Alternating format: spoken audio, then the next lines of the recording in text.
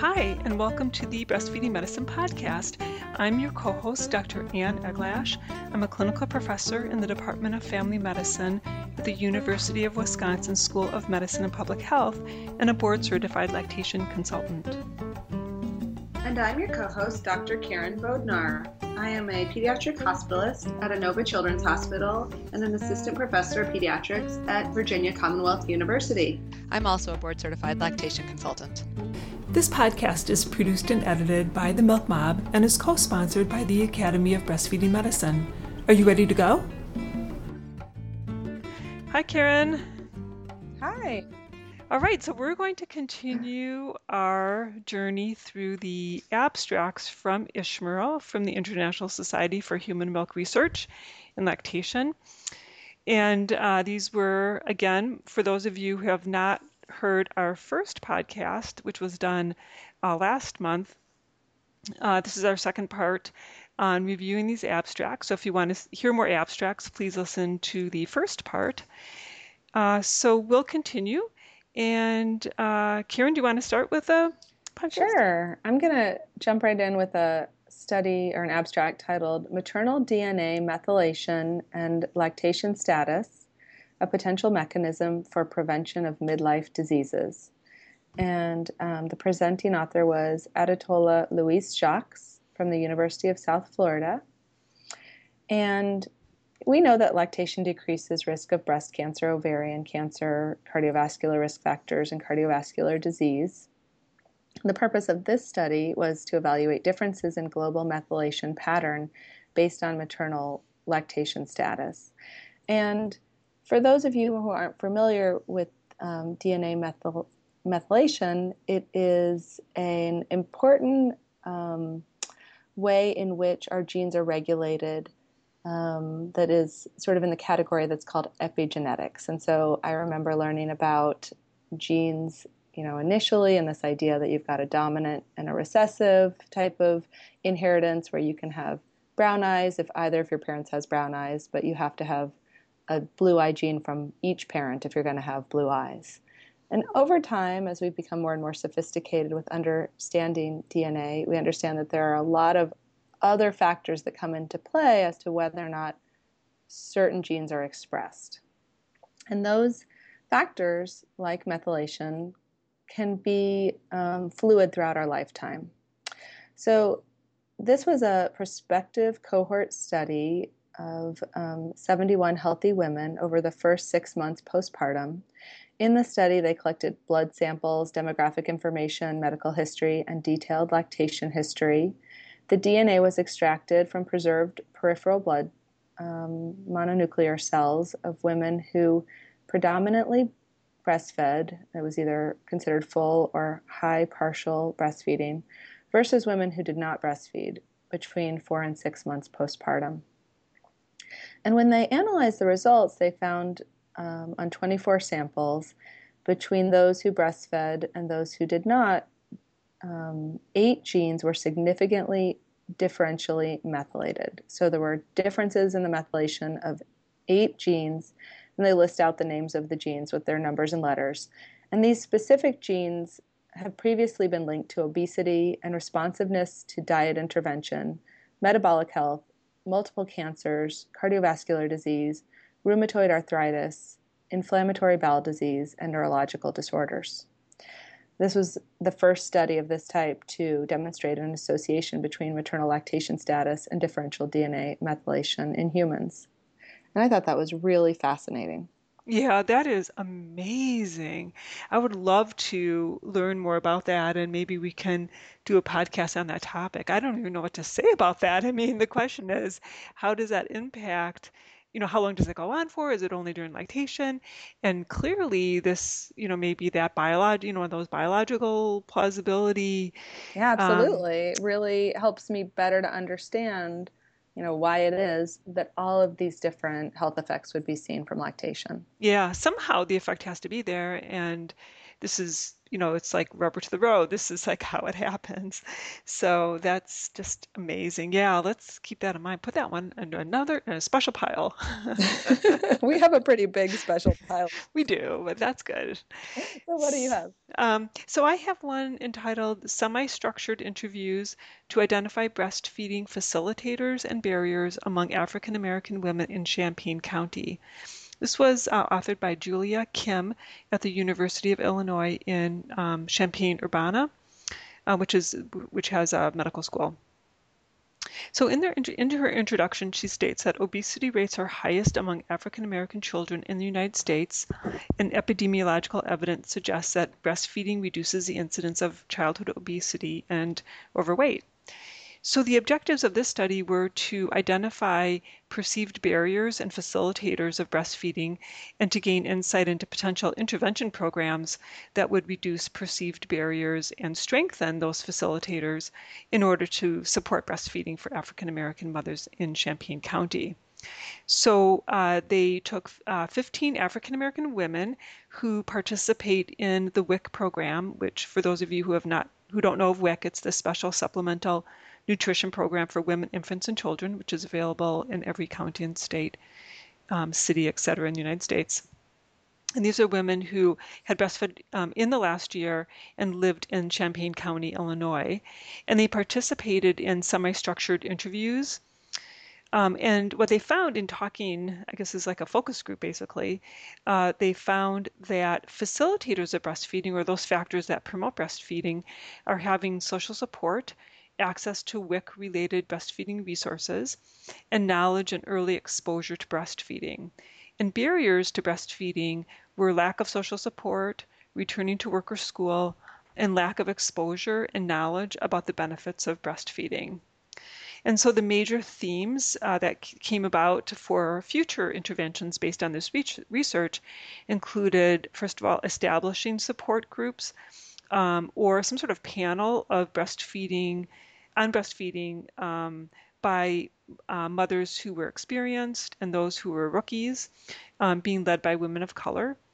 In addition, working on the normalization and desexualization of breastfeeding by advertising on social media, websites, billboards, and flyers, and then providing breastfeeding education sessions in high school. So I thought that was good. This may have been reproduced in other places, but it's always good to remember, keeping our eyes on the ball in terms of what really has to happen in a community to increase breastfeeding rates among certain populations.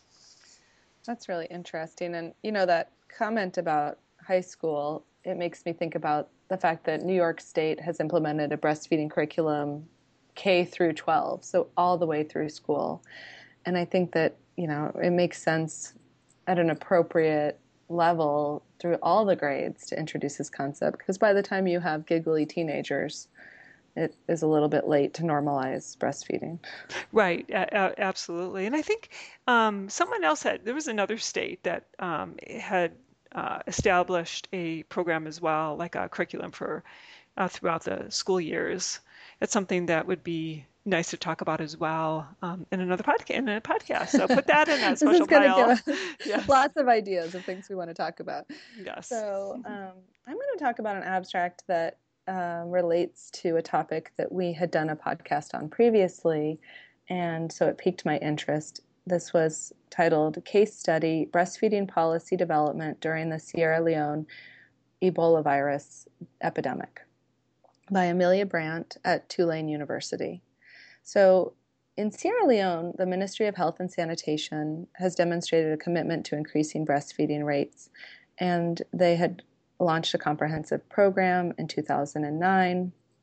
And according to 2013 Demographic and Health Survey, 97% of children were breastfed at some point, a 2% increase since 2008, and exclusive breastfeeding for children from 0 to 6 months had increased from 11% to 32% in 2013. But in May of 2014, the first case of Ebola virus disease was reported in the country, and breastfeeding poses a risk for Ebola transmission while mother is symptomatic and after recovery. As we talked about at that time, it was clear that the risk of Ebola virus transmission from a symptomatic mother to a child outweighed the benefits of breastfeeding, because Ebola has about a 50% mortality rate. Little was known about the risk of transmission through the breast milk of survivors. And there's still no definitive information on how long Ebola virus can be transmitted through breast milk. So the Ministry of Health and Sanitation and their partners were tasked with developing breastfeeding recommendations for survivors, developing behavior change messages based on those recommendations, disseminating those messages to key stakeholders and the public. And they faced a lot of challenges. So they had a lack of necessary information for the recommendations. New, sometimes contradictory information was emerging throughout the epidemic. There were a large number of organizations involved in the response. There was difficulty maintaining communication between different sectors because society was so disrupted. A large number of social and behavioral change messages were being transmitted nationally, and there was general distrust by the population of the health system, and there was widespread presence of misinformation. So the Ebola virus epidemic increased the number of children under 2 years who were unable to breastfeed, either due to being the child of a survivor or having the child having been separated from their mother. And so the Ministry of Health responded by providing ready-to-use infant formula to children only from 0 to 6 months in these categories. Children from 6 to 24 months were not eligible due to fear of encouraging the use of ready-to-feed formula and further decreasing breastfeeding rates. The program was not advertised and few children benefited. So the authors state the evolution of breastfeeding policy, messaging, and nutrition programming in Sierra Leone is illustrative of the link between infectious diseases and breastfeeding.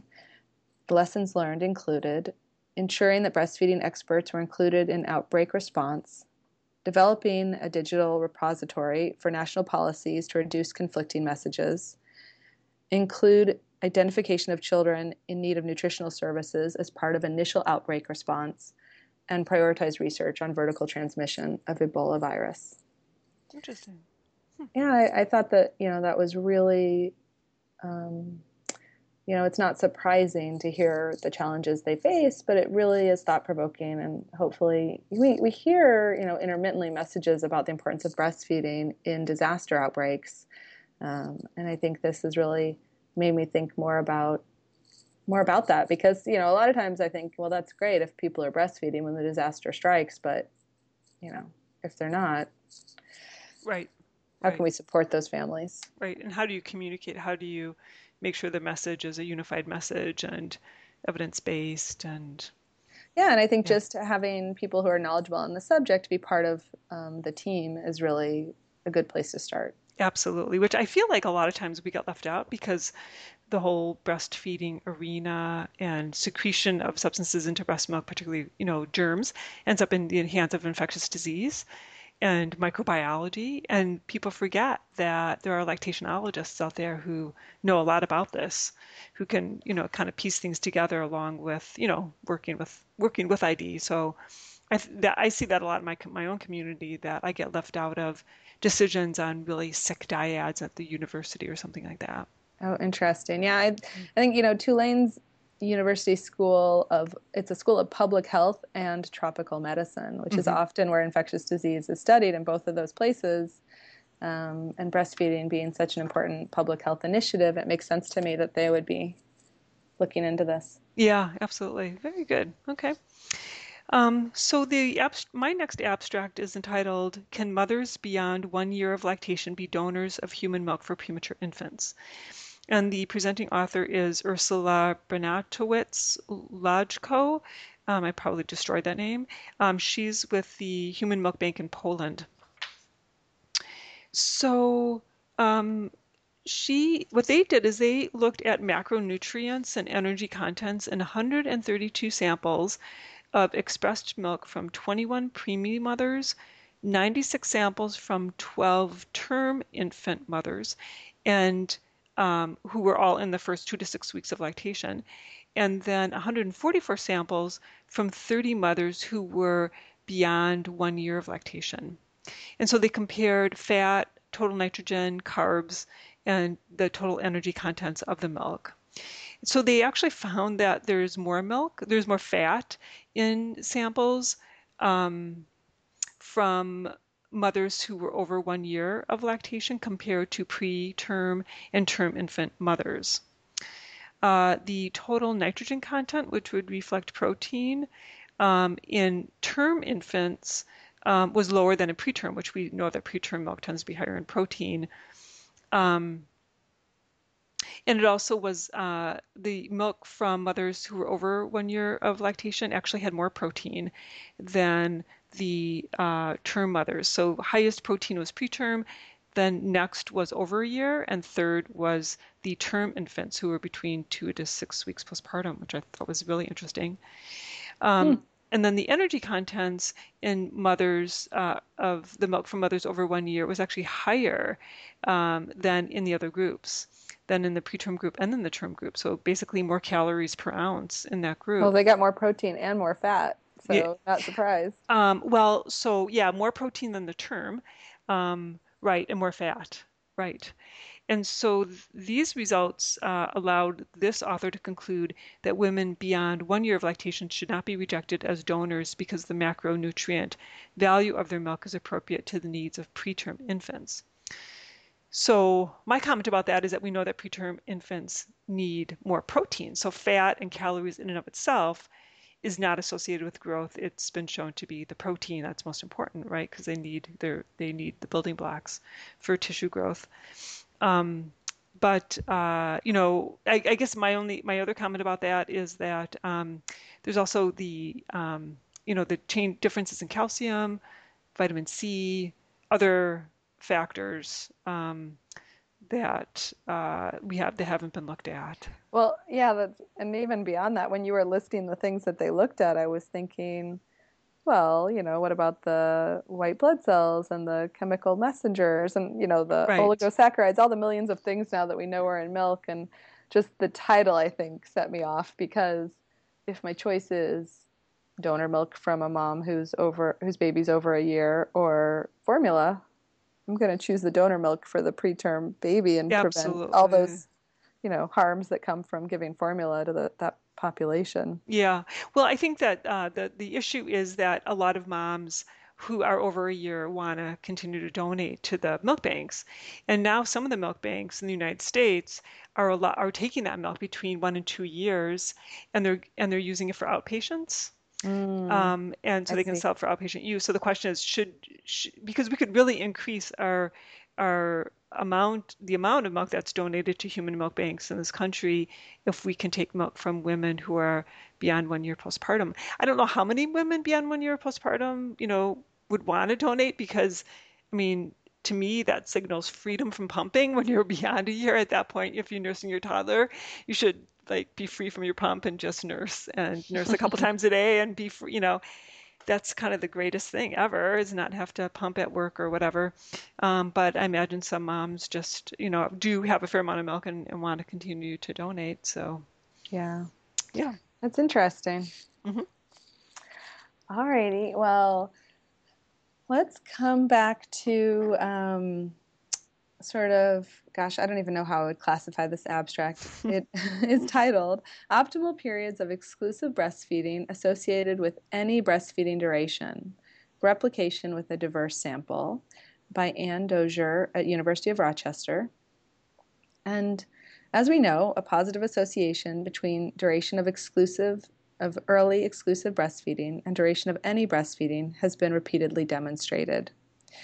Previously, Brownell and colleagues used a new application of something called receiver operator characteristic curves to show that duration of exclusive breastfeeding can be used to predict the duration of any breastfeeding out to 12 months in a national sample of predominantly white, highly educated women with partner support.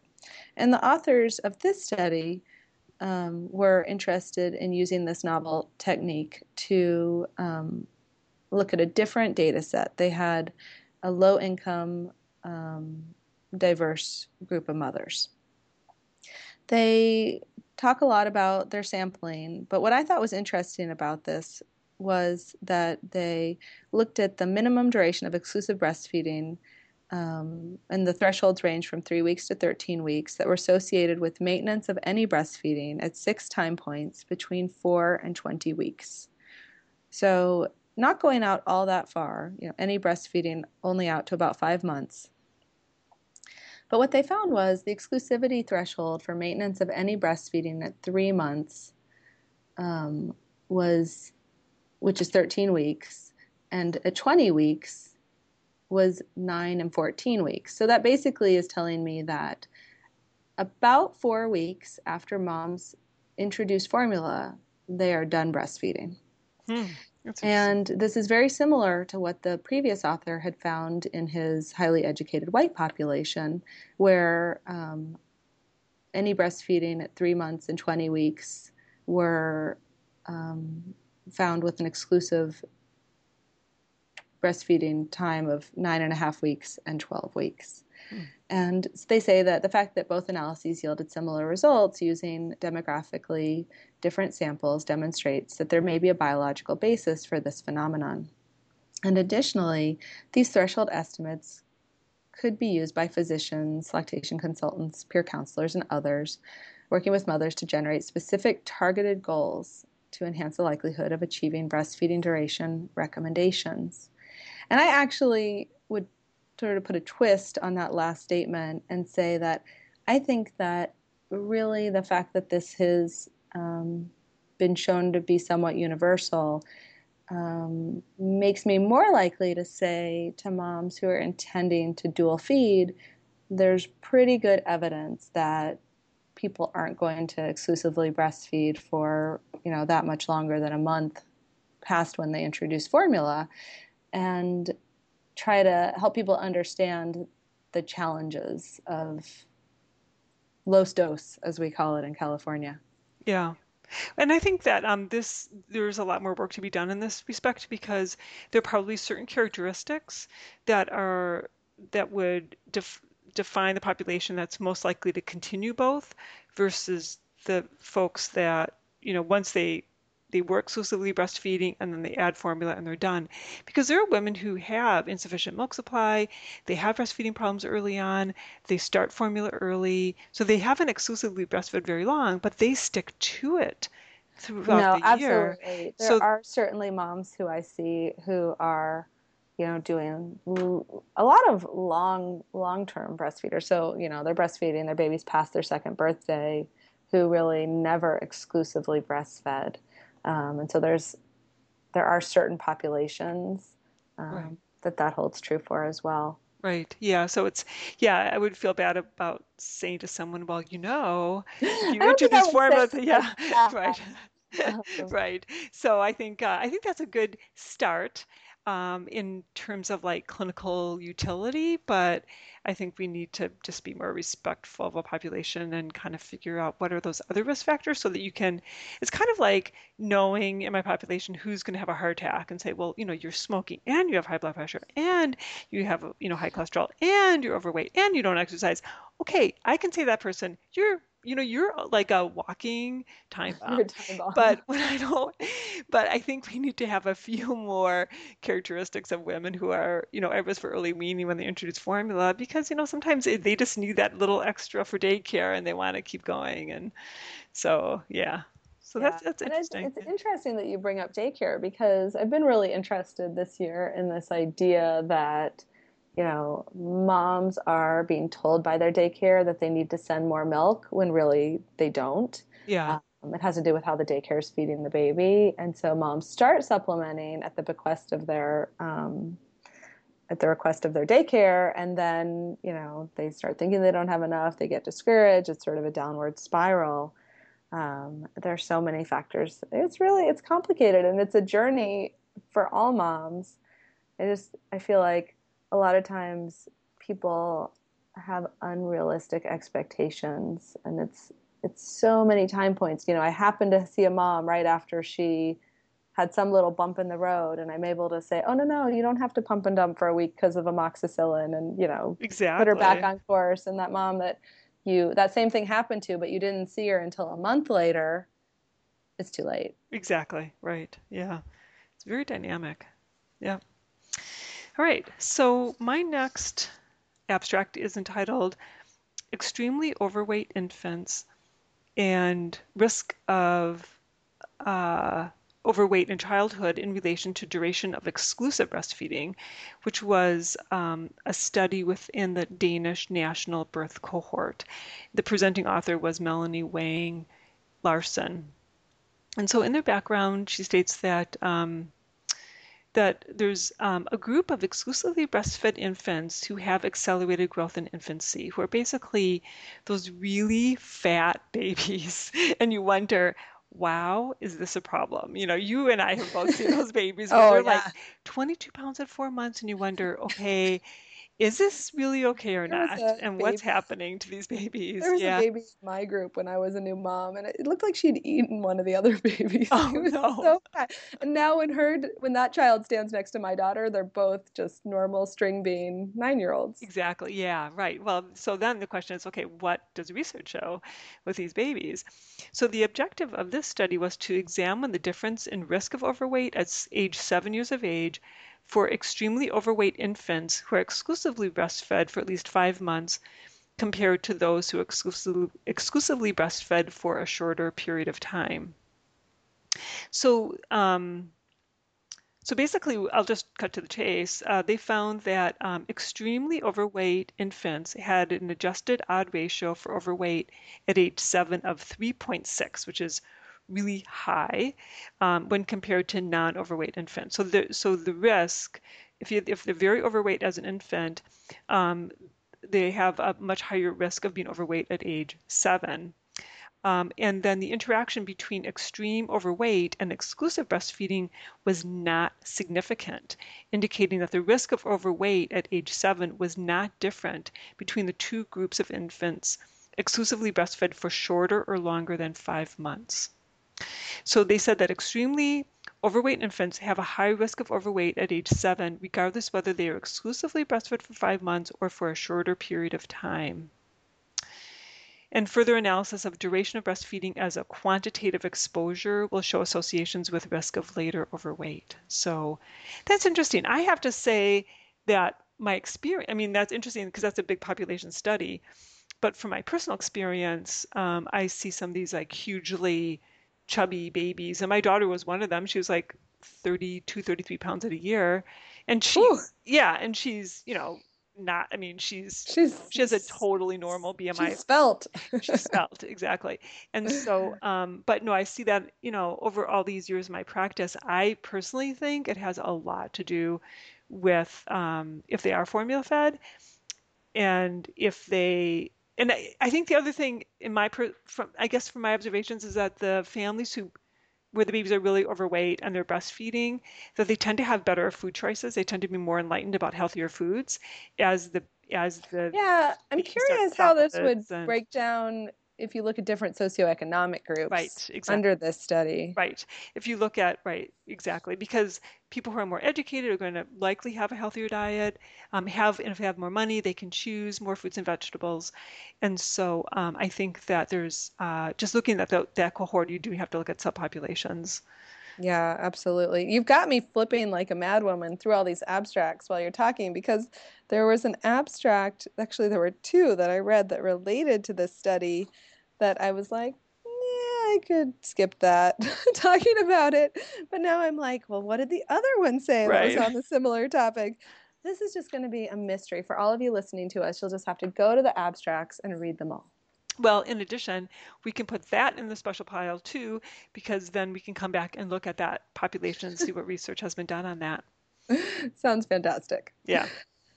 Um, so we're going to talk more about sucking with an abstract called The Characteristics of the Infant Sucking Curve and Milk Removal from the Breast in Term Infants. This was presented by Donna Tracy Geddes at the University of Western Australia. I apologize, Donna, if I said your name wrong. It's been shown that intraoral vacuum is a key component to the milk removal from the breast, with milk being transferred only in the first half of the suck cycle. Suck, swallow cycle, and we breathe. Suck, I can talk. Suck, suck. Say Suck, that swallow, 5 times breathe. fast. Okay, so typically infants remove 50% of the milk from the breast in the first 2 minutes of nutritive sucking. This is the main reason I wanted to read this abstract, because I didn't know that. And it increases to 80% of the milk at 4 to 5 minutes of nutritive sucking. And this corresponds closely to the first and second milk ejections, which are about 1.5 to 2 minutes in duration of breastfeeding.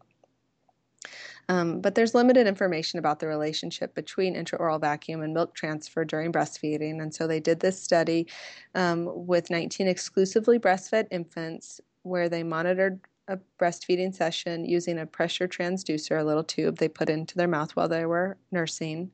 They also had ultrasound imaging of looking at the milk flow and respiratory inductive plasmotography, looking at their swallowing, to determine what was the nutritive sucking portion of the feed.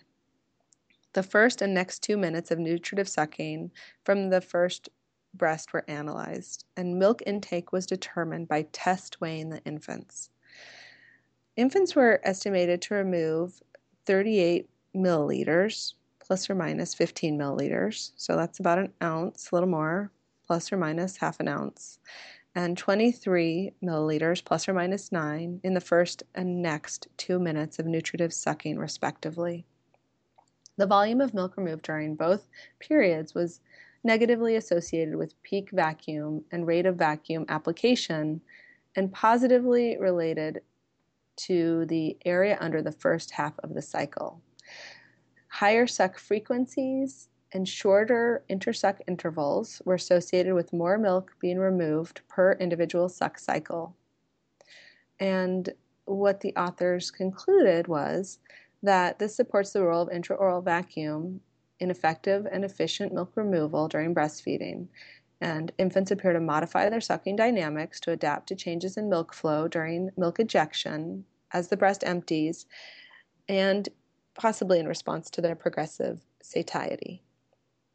So I found this absolutely fascinating for a couple of reasons. I think it's so interesting, all the different modalities they're using to look at the suck, to understand it better. I think it's really interesting to think about how much and how quickly the milk is transferred and how the mom and the baby's bodies are working together. I also really came back to that point where it said the intake was determined by test weight. And I don't know if you've seen this ad that came out this week for this new sensor that's like a little microphone that goes on the baby's jawbone while they're nursing to try to listen to the baby swallows and get an idea of how much babies are transferring. Right. Yeah, I heard But about that. it just blew me away. I was like, oh my gosh, what will we do next? There's, everything's becoming so technical these days. But I mean, I'm really skeptical about that That because I don't that's need. my point. Is like we're becoming bionic for no good Right. reason. But the thing is that, I mean, I don't need a transducer to know when someone swallows. I can just sit and watch a feeding and look at when this baby's swallowing. And I can tell you, I cannot estimate how much a baby took. I mean, I'm constantly doing pre and post feed weights in my clinic. Well, yeah, I absolutely. cannot We've talked estimate it. about that many times. Is Right. that you can be fooled. Babies Yes. sometimes they look so good, Right. and I think it's really interesting that they're studying this. I think that the proof is always in the weight, and the babies tell us we cannot necessarily know this 5 minutes exactly how that feeding went, but Right. luckily they gain so fast in a day or two. I know whether or not they're nursing well. Right. Well, I like this work, and I think she may have been a co-author on some of the work done by Kent, who also states in some of his in his research articles that somewhere between 50 to 60% of milk is consumed, with the first letdown. I use this when I explain to patients when they, are so used to setting their iPhone to the 15-minute mark, when they start nursing, and they're just exhausted, and the babies, they're just trying to maximize, milk transfer, and their nipples are sore.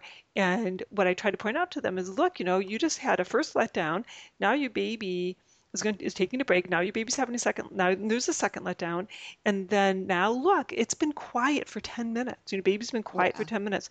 You don't need to do that. After that second letdown, take the baby off, put the baby on the other side, and then we'll do a little switch nursing, and then they're done in like, 15 minutes as opposed to Oh, 30 yeah. minutes. And they're like, wow, this is great. And I try to explain, like, you have to watch your baby's behavior. But I think that research that they've done is important. However, my question is in the study is how many weeks postpartum I had was that question mother, also, right? was how far postpartum were these moms? Right. Because I get this call all the time, and I had a patient come in recently. I can't remember. The baby was maybe, I don't know, 3 months old, and the mom was so distressed because the baby was only eating for 6 minutes and then wouldn't go back on, and the baby was done. The Right. baby was super Right. efficient.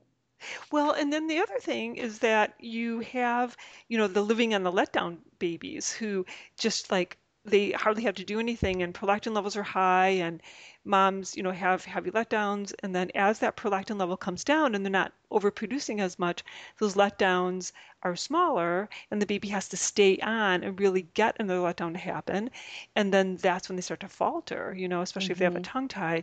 And so I think it would be interesting to compare that work, with like a baby who's like 6 weeks, who's a good eater versus a baby who's, maybe who's, 4 months old, 5 months old, to see what really happens. Yeah, so that mom, the first questions I had were about the growth chart because there are some babies who they don't eat very long and they're not getting enough, but this was a chubberific baby who was getting plenty.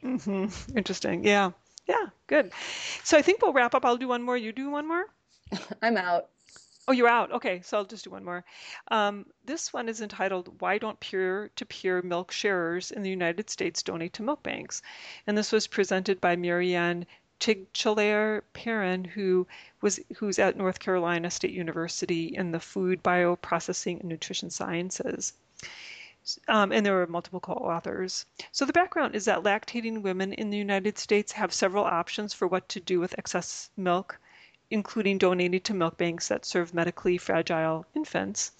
They can also share directly with families who seek milk, or they can sell their milk to individuals or to for-profit entities. And so the objective was to explore how lactating women in the United States with a surplus of breast milk come to the decision to share their milk with a peer rather than donate to a milk bank. What they did is a semi-structured telephone interviews with 27 women who had shared milk with a peer but not with a milk bank. These participants shared anywhere between 100 and 200 ounces of milk between one and 8 recipients. So kind of the small group of families who needed milk. Did you say 9,200? Yes, I did. Yeah. Wow. Yeah.